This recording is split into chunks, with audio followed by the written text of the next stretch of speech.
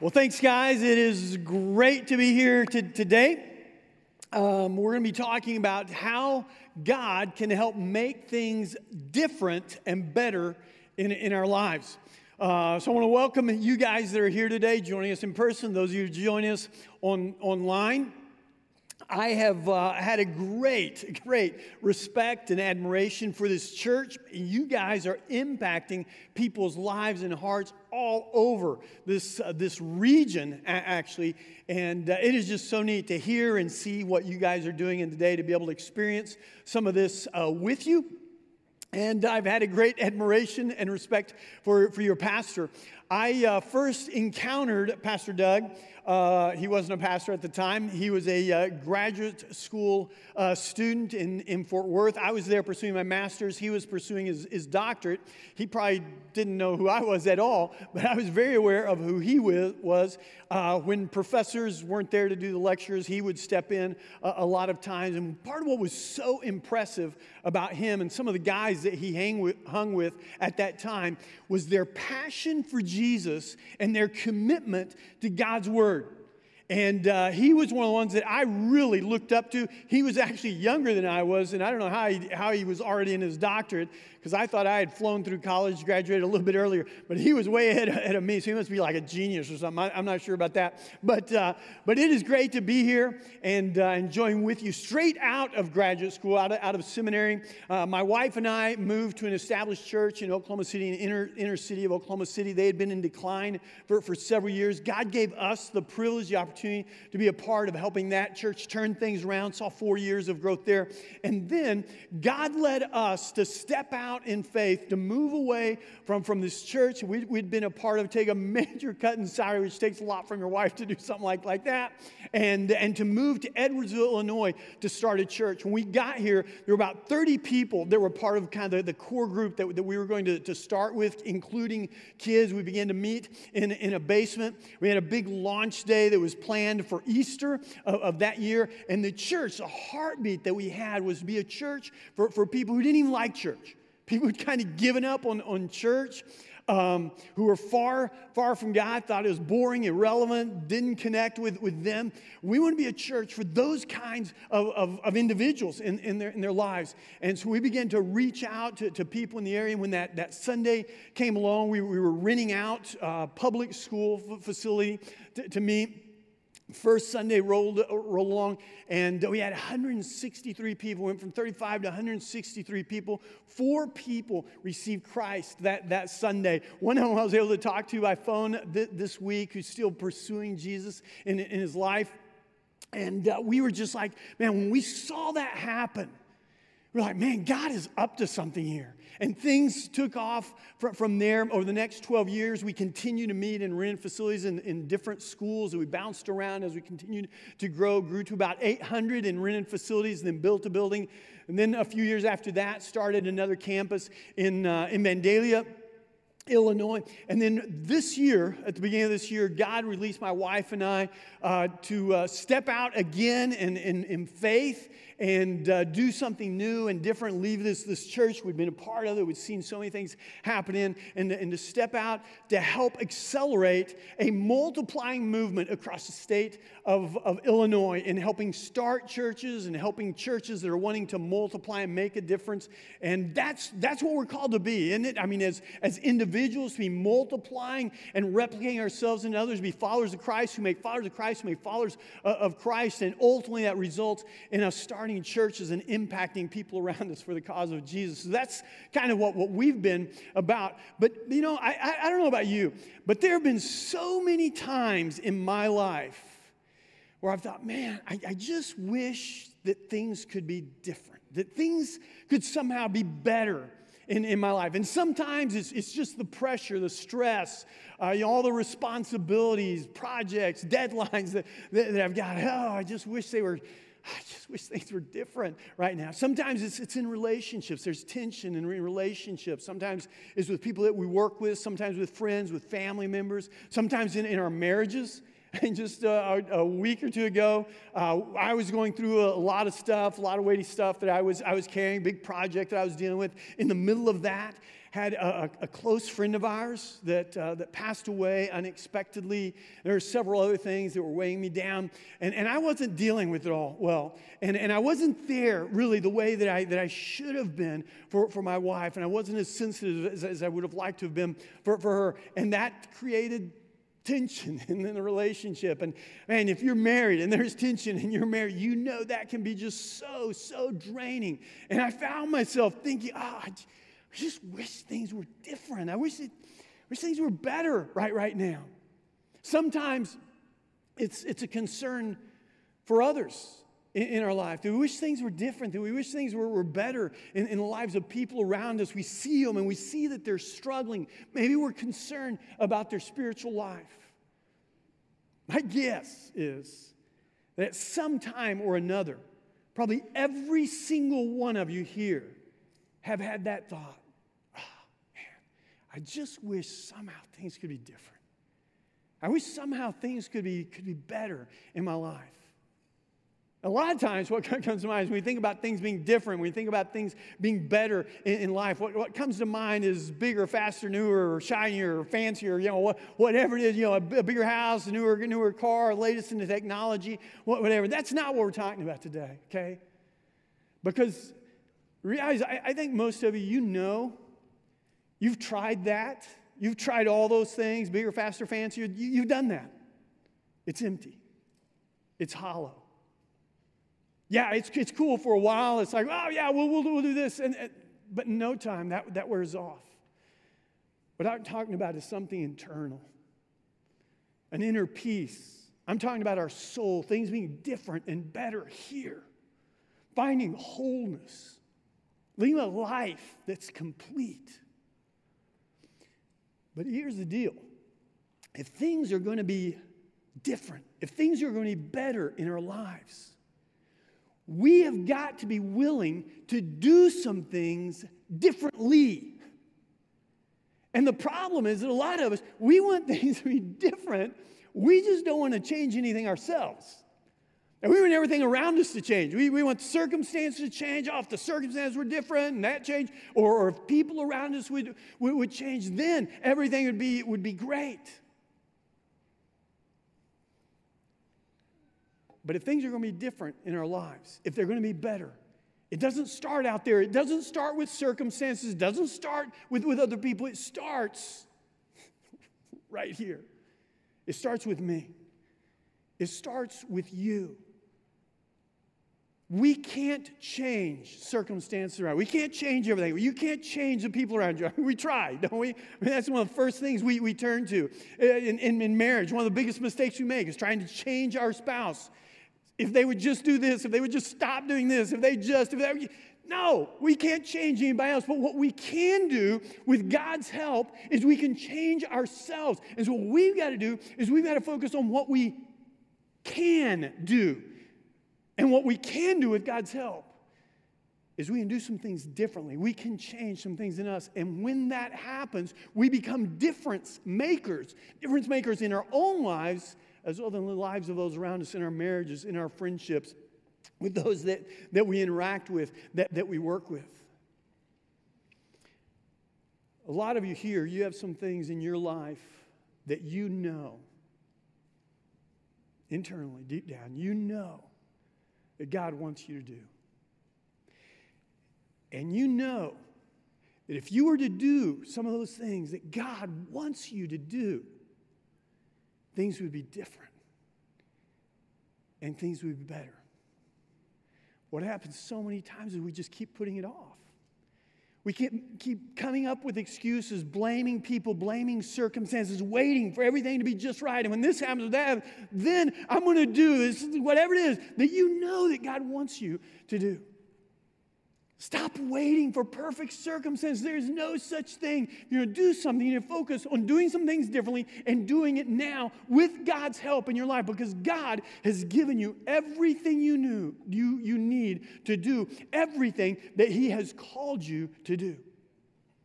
He's given you everything you need to do what He has called you to do. So what I want to do today is I want to look at an example of this in Scripture. So if you have your Bible, if you would open it, whether it's your phone or book Bible, whatever, paper Bible, to Acts chapter 14. Acts, A-C-T-S. We're not talking about Acts like chop down a tree, but Acts. It's the Acts, the activities of the Holy Spirit of God or of His disciples, His followers, as this movement that Jesus sets in motion takes off like wildfire in the first century. In the midst of that, we begin to hear about this guy by the name of Paul. And as you look at his life, you discover that from early on in his life, he was a very religious and spiritual person. Some of you guys, throughout your life, you have been very spiritual, you have been very religious. But Paul, in spite of his religiosity, his life was empty. It was hollow. And it wasn't until he turned to Jesus. It wasn't until he had a real encounter with Jesus in his life and he experienced forgiveness that he discovered the inner peace and hope and his sense of purpose in life. As you look at his life, you discover that Paul was someone who had a bias for action. He was a difference maker. He didn't talk about doing things. He didn't just think about doing things. I mean, he did things. Now, what Paul wanted to be different and better in his life may be different from what you would like to be different and better in your life. But the practices that we need to integrate into our lives for that to be a reality, for things to be different and better, are pretty much the same. Now, what Paul wanted to be different and better is that he wanted people around him. He had a concern for others, and he wanted people around him to discover and experience the change that he himself had experienced. And so what Paul's doing, he's doing everything he can to tell people about this Jesus who can bring wholeness to their lives. And in the midst of that, God gives him the supernatural enablement to heal someone. And the people around who see it, who experience, I mean, just imagine if you had been there and you had seen Paul heal someone, they're taken aback. They're like stunned. I mean, they're like, whoa, this is unbelievable. And we're told that they start worshiping Paul and Barnabas, the guy who's with him. So look at this. That's where we pick up. Acts chapter 14, beginning in verse 11. Says, when the crowd saw what Paul had done, they shouted, saying in Lycaonian language, the gods have come down to us in human form. They're thinking gods have come down from the heavens, the sky, and then they're there amongst them. Barnabas they called Zeus, and Paul Hermes, because he was the chief speaker. Now Zeus and Hermes were two well-known Greek gods. And in fact, there was a temple to Zeus in that very community in Lystra. Verse 13, it says, the priest of Zeus, whose temple was just outside the town, brought bulls and wreaths to the gates because he intended, with the crowds, to offer sacrifice. But the apostles, Barnabas and Paul, tore their robes when they heard this and rushed in to the crowd shouting, people are trying to get their attention. Why are you doing these things? What's going on? We are people also just like you. And we are proclaiming good news to you, that you turn from these worthless things, turn away from the worthless things that you're all caught up in your life, and turn to the living God who made the heaven, the earth, the sea, and everything in them. They're going, whoa, what are you guys doing? You don't need to worship us. We're just like you. We're just people. All we're trying to do is we're trying to tell you about this amazing, amazing God who can give your life meaning, who can give you forgiveness, who can give you a whole new start in your life. For the sake of time, skip on down to verse 18. It says, even with these words, they had difficulty keeping the crowd from sacrificing to them. Even though Paul and Barnabas are trying to do everything they can to point people to Jesus himself, the crowd is just mesmerized by Paul and Barnabas. So here's the first essential component if things are going to be different, if things are going to be better in your life. Number one, we need to join God in what he is doing. If things are going to be different, if they're going to be better in our lives, we need to join God in what he's doing. That's what Paul did. Paul had joined God in what he was doing. He didn't come up with his own random dream, his own random idea, thinking, oh, I think this would be fun. I'm going to pursue that. I think this would be cool. No, he didn't manufacture some dream, some plan, some purpose that he had for his life. He pursued God's purpose. He joined up with God in his redemptive plan. He pursued God's purpose for his life. Part of God's purpose for every one of us is that we know him deeply, that we love him fully, and that we make him known to others. There is no cause that is bigger or grander than joining God in what he is doing. I think about it. We have the chance to be a part of helping people connect with God, like the God of the universe. We have the opportunity to help people experience forgiveness, to experience God's love, to experience eternal life, like they're going to live forever. We have the opportunity to make an eternal difference in people's lives. But over the years, you know what I've seen so many times? I've seen people come up with their own dream. Even Christians, even people who claim to be followers of Jesus, they come up with their own idea, their own dream, their own plan of what they're going to do with their life without ever really consulting God. I'm just going to do this or that. Or there are others who would claim that they've consulted God, but the reality is they just came up with some idea of what they're going to do with their lives. And they say, oh, God, this is what I'm going to do. God, I want you to bless what I'm doing. Put your blanket of blessing on what I'm doing, but I'm going to do what I want to do. But God, I do want your blessing, but... And we end up going out and we go, oh man, you know what I'd love to have? I'd love to have a boat and a vacation home on the lake where we could go out to the lake every weekend, and they get it and they're going out to the lake, they're having a great time, and God just slides to the back burner of the whole family's life. Or they have a son or a daughter, and their dream has been for that son or daughter to be on some select traveling team, some elite team. And they make it. And next thing you know, that sport, that activity becomes that teenager's little mini God, their idol, and becomes more important to them than their spiritual life, than Jesus himself. Or we get that promotion that we wanted so bad, and all of a sudden we're so busy, we don't have time for God, or we get all caught up, super busy in these recreational activities, fishing, it's hunting, it's golf, it's cycling, it's pickleball, it's, shopping, whatever it is. And we just kind of leave God out of the picture. Now, don't misunderstand what I'm saying. I'm not saying there's anything wrong with any of those things. Those aren't bad things. But even good things can distract us at times from God's best. Let's just be real. There are some of the things that we are pursuing in our lives that even though they're not bad, they're distracting us and they're keeping us from being in alignment with what God has for our lives.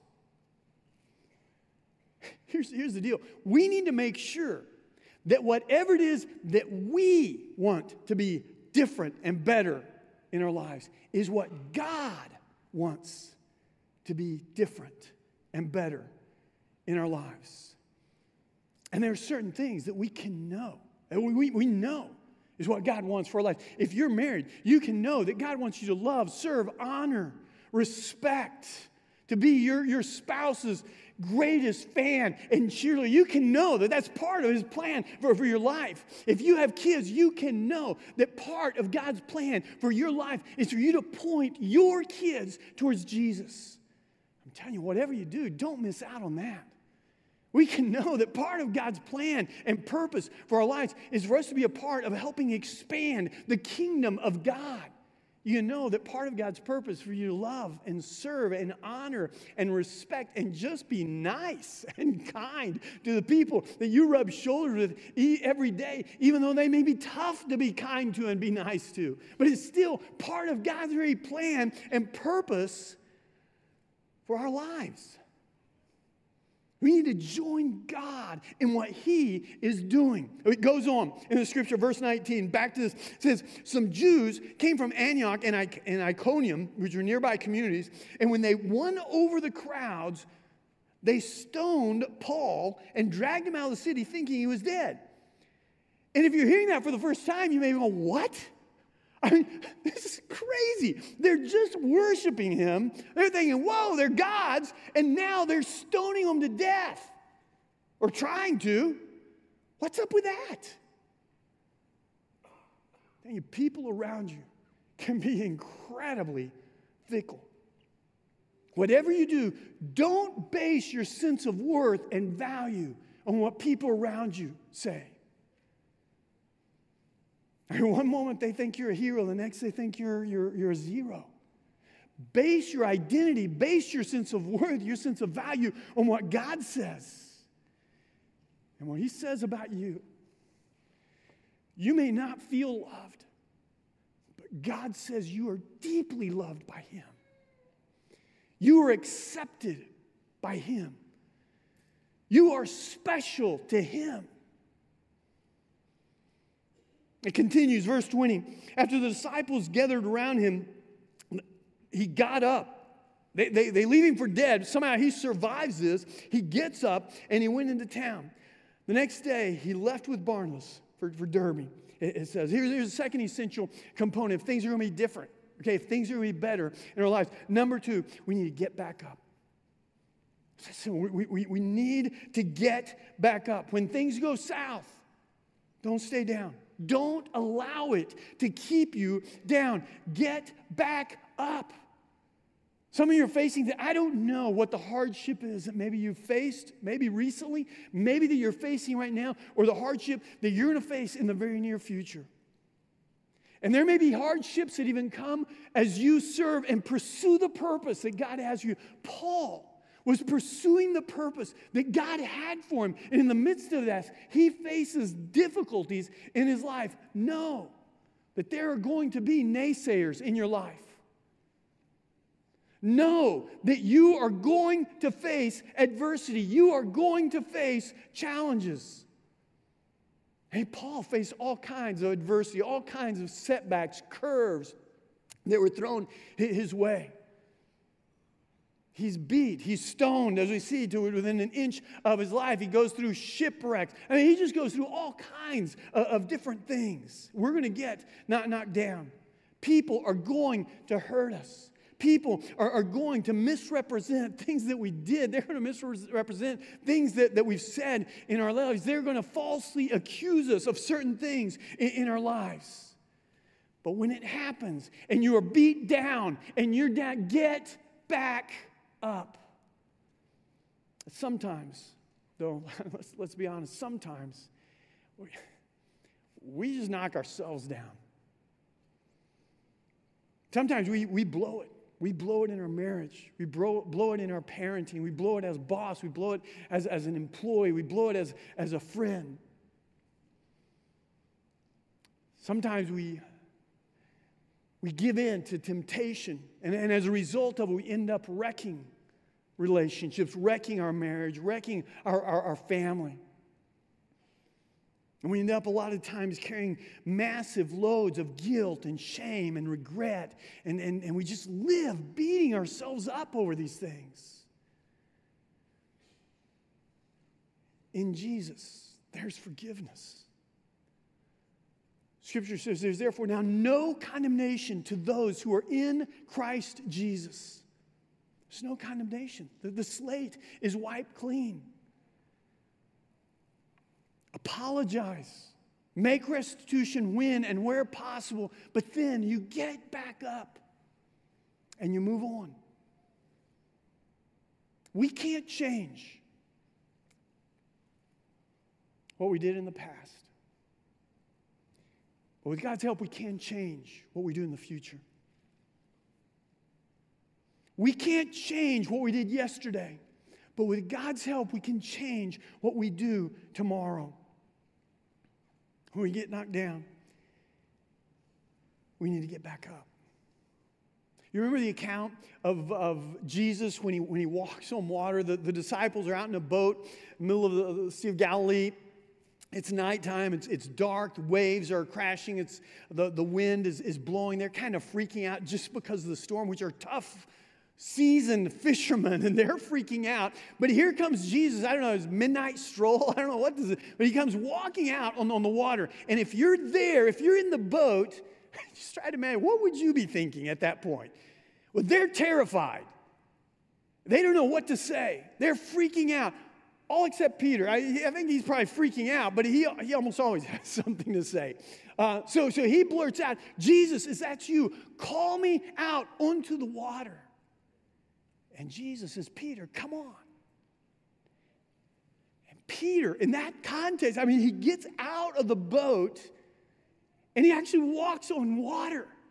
And he goes walking towards Jesus. He is walking on water. But then the wind and the waves catch his attention, and he begins to freak out, and then his fears begin to get the best of him, and we're told that he begins to sink. And some people kind of look down their noses on Peter because he kind of lost sight of Jesus. I've personally been pretty impressed by Peter. I mean, he's the only person other than Jesus who ever walked on water. I mean, how cool is that? Yeah, he got distracted, but he actually walked on water. You know why? Because he was willing to step out in faith. He got out of the boat. If you're going to walk on water, you got to get out of the boat. If you're going to do anything big in your life, you got to be willing to take a step of faith and get out of the boat. If things are going to be different, if things are going to be better in your life, you got to be willing to get out of the boat. You got to be willing to take a step of faith. You got to be willing to do some things differently in your life. Peter at least stepped out of the boat. But he does begin to sink. And I never thought of it till recently, but we're not really told exactly how far down he sinks. I mean, is it like ankle deep? Is it like knee deep? Is it just a little bit? Or is it like what would happen if you and I try to walk on water? I mean, if we try to walk on water, we're going down fast. And I think that's probably what happened. And he's there just barely able to gasp for air. God. And in that moment, going under, sinking, he goes, Jesus, help me. And Jesus reaches out, and he pulls him up, and he takes him back to the boat. Some of you are here today, and you may be sinking. You may be going under, and you think it's for the last time. Get back up.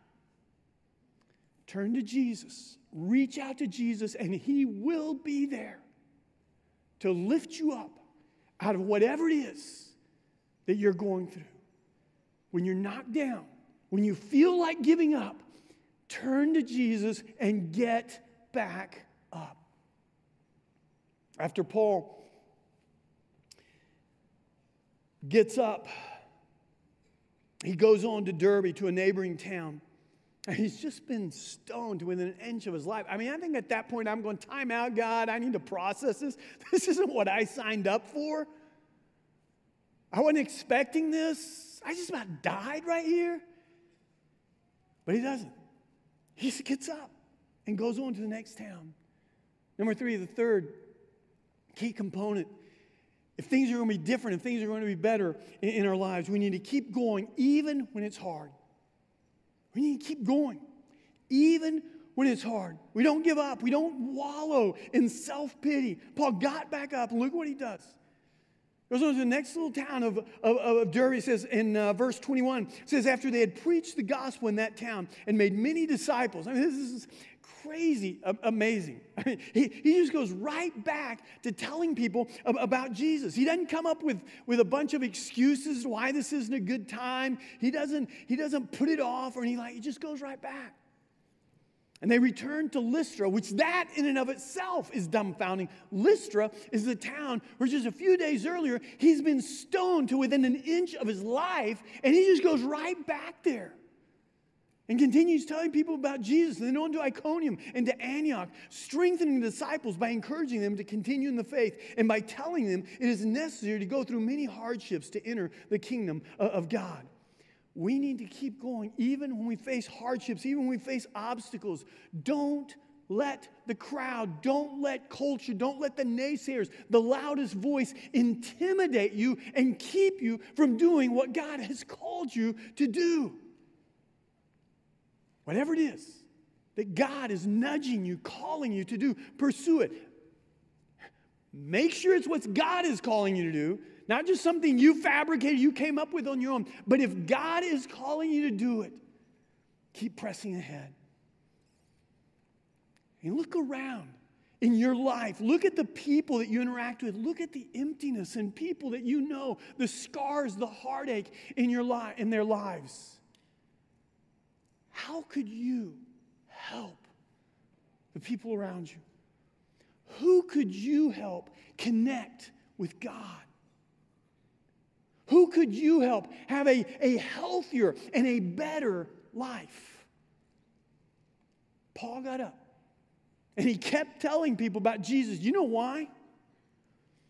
Because he knew that ultimately the greatest need that anyone has, whether they realize it or not, the greatest need that you have, whether you realize it or not, is Jesus.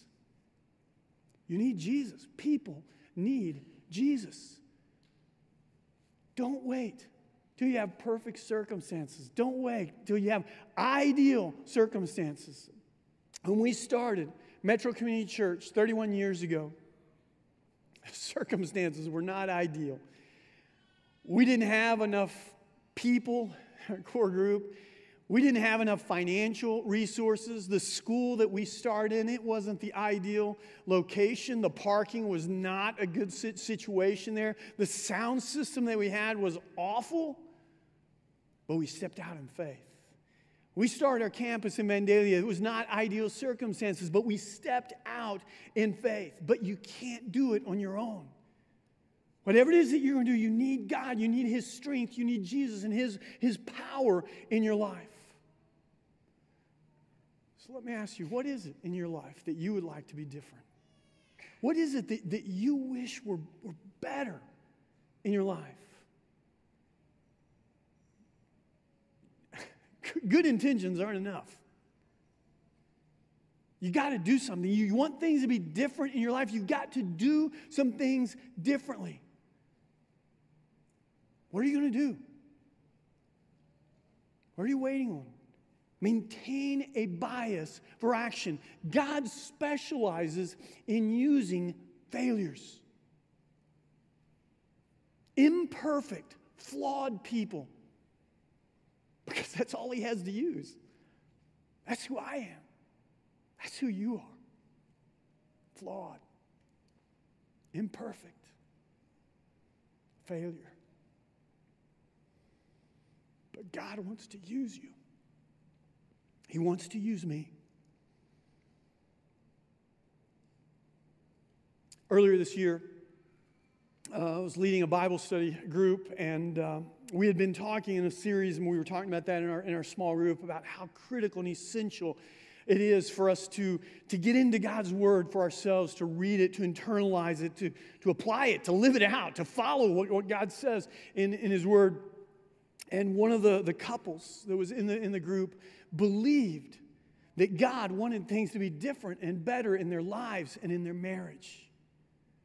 And they decided to do something, not just to think about it, not just to talk about it, but they decided that what they were going to do is they were going to start reading a chapter of the Bible every day together as a couple and talking about it for a little bit. I hadn't challenged them, encouraged them. I hadn't even thrown out that idea. I wish I had, but I hadn't. And a couple weeks later, we were in a small group Bible study, and they tell us what in the group, they tell us what they've been doing. They said it's made such a difference, such an impact in our lives and in our marriage. They said, in fact, our marriage has never been better than it is right now. Here's a couple who sensed God nudging them to do something in their lives so that their lives and their marriage could be different and better. And they did it. and it changed things. Small actions made consistently over time can make a big, big difference. But there's got to be action. What are we going to do? We can't change everything, but we can do something. My challenge to you is whatever it is that God is calling you, nudging you to do in your life, do it. Do it. Quit putting it off. Do it. Join God in what He is doing and do it. You have everything you need to accomplish, to do what God has called you to do. Let that sink in. You have everything you need to do what God is calling you, nudging you, leading you to do. You are one step away from your marriage, your family, your relationships, your physical life, your emotional life, your spiritual life, getting on the right track. You are one step away from making a difference with your life. You're one step away from things being different and better in your life. Step out of your fears and out of your doubts and step into God's calling for your life. Step into God's calling. Join God in what He's doing. For some of you, there's a ministry that you need to be a part of. A Bible study you need to start. Some of you, you may need to change careers because God is calling you to do something more.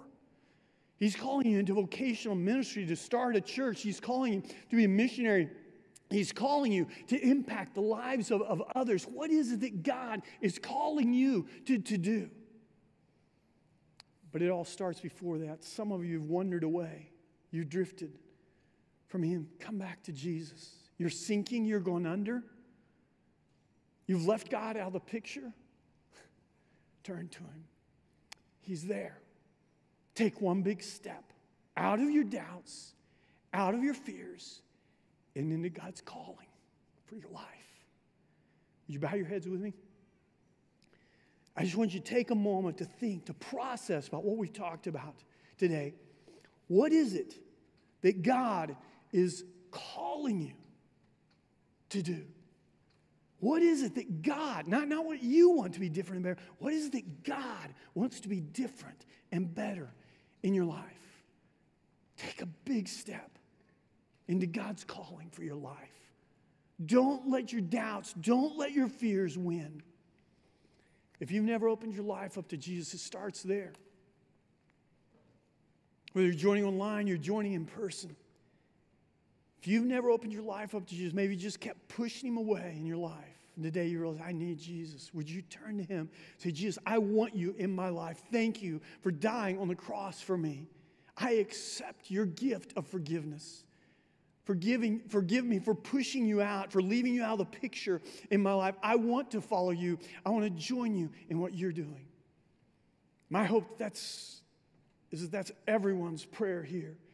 You say, God, I want to join you in what you're doing. More important than my dreams, what I've been pursuing, what I want, is I want what you want for my life.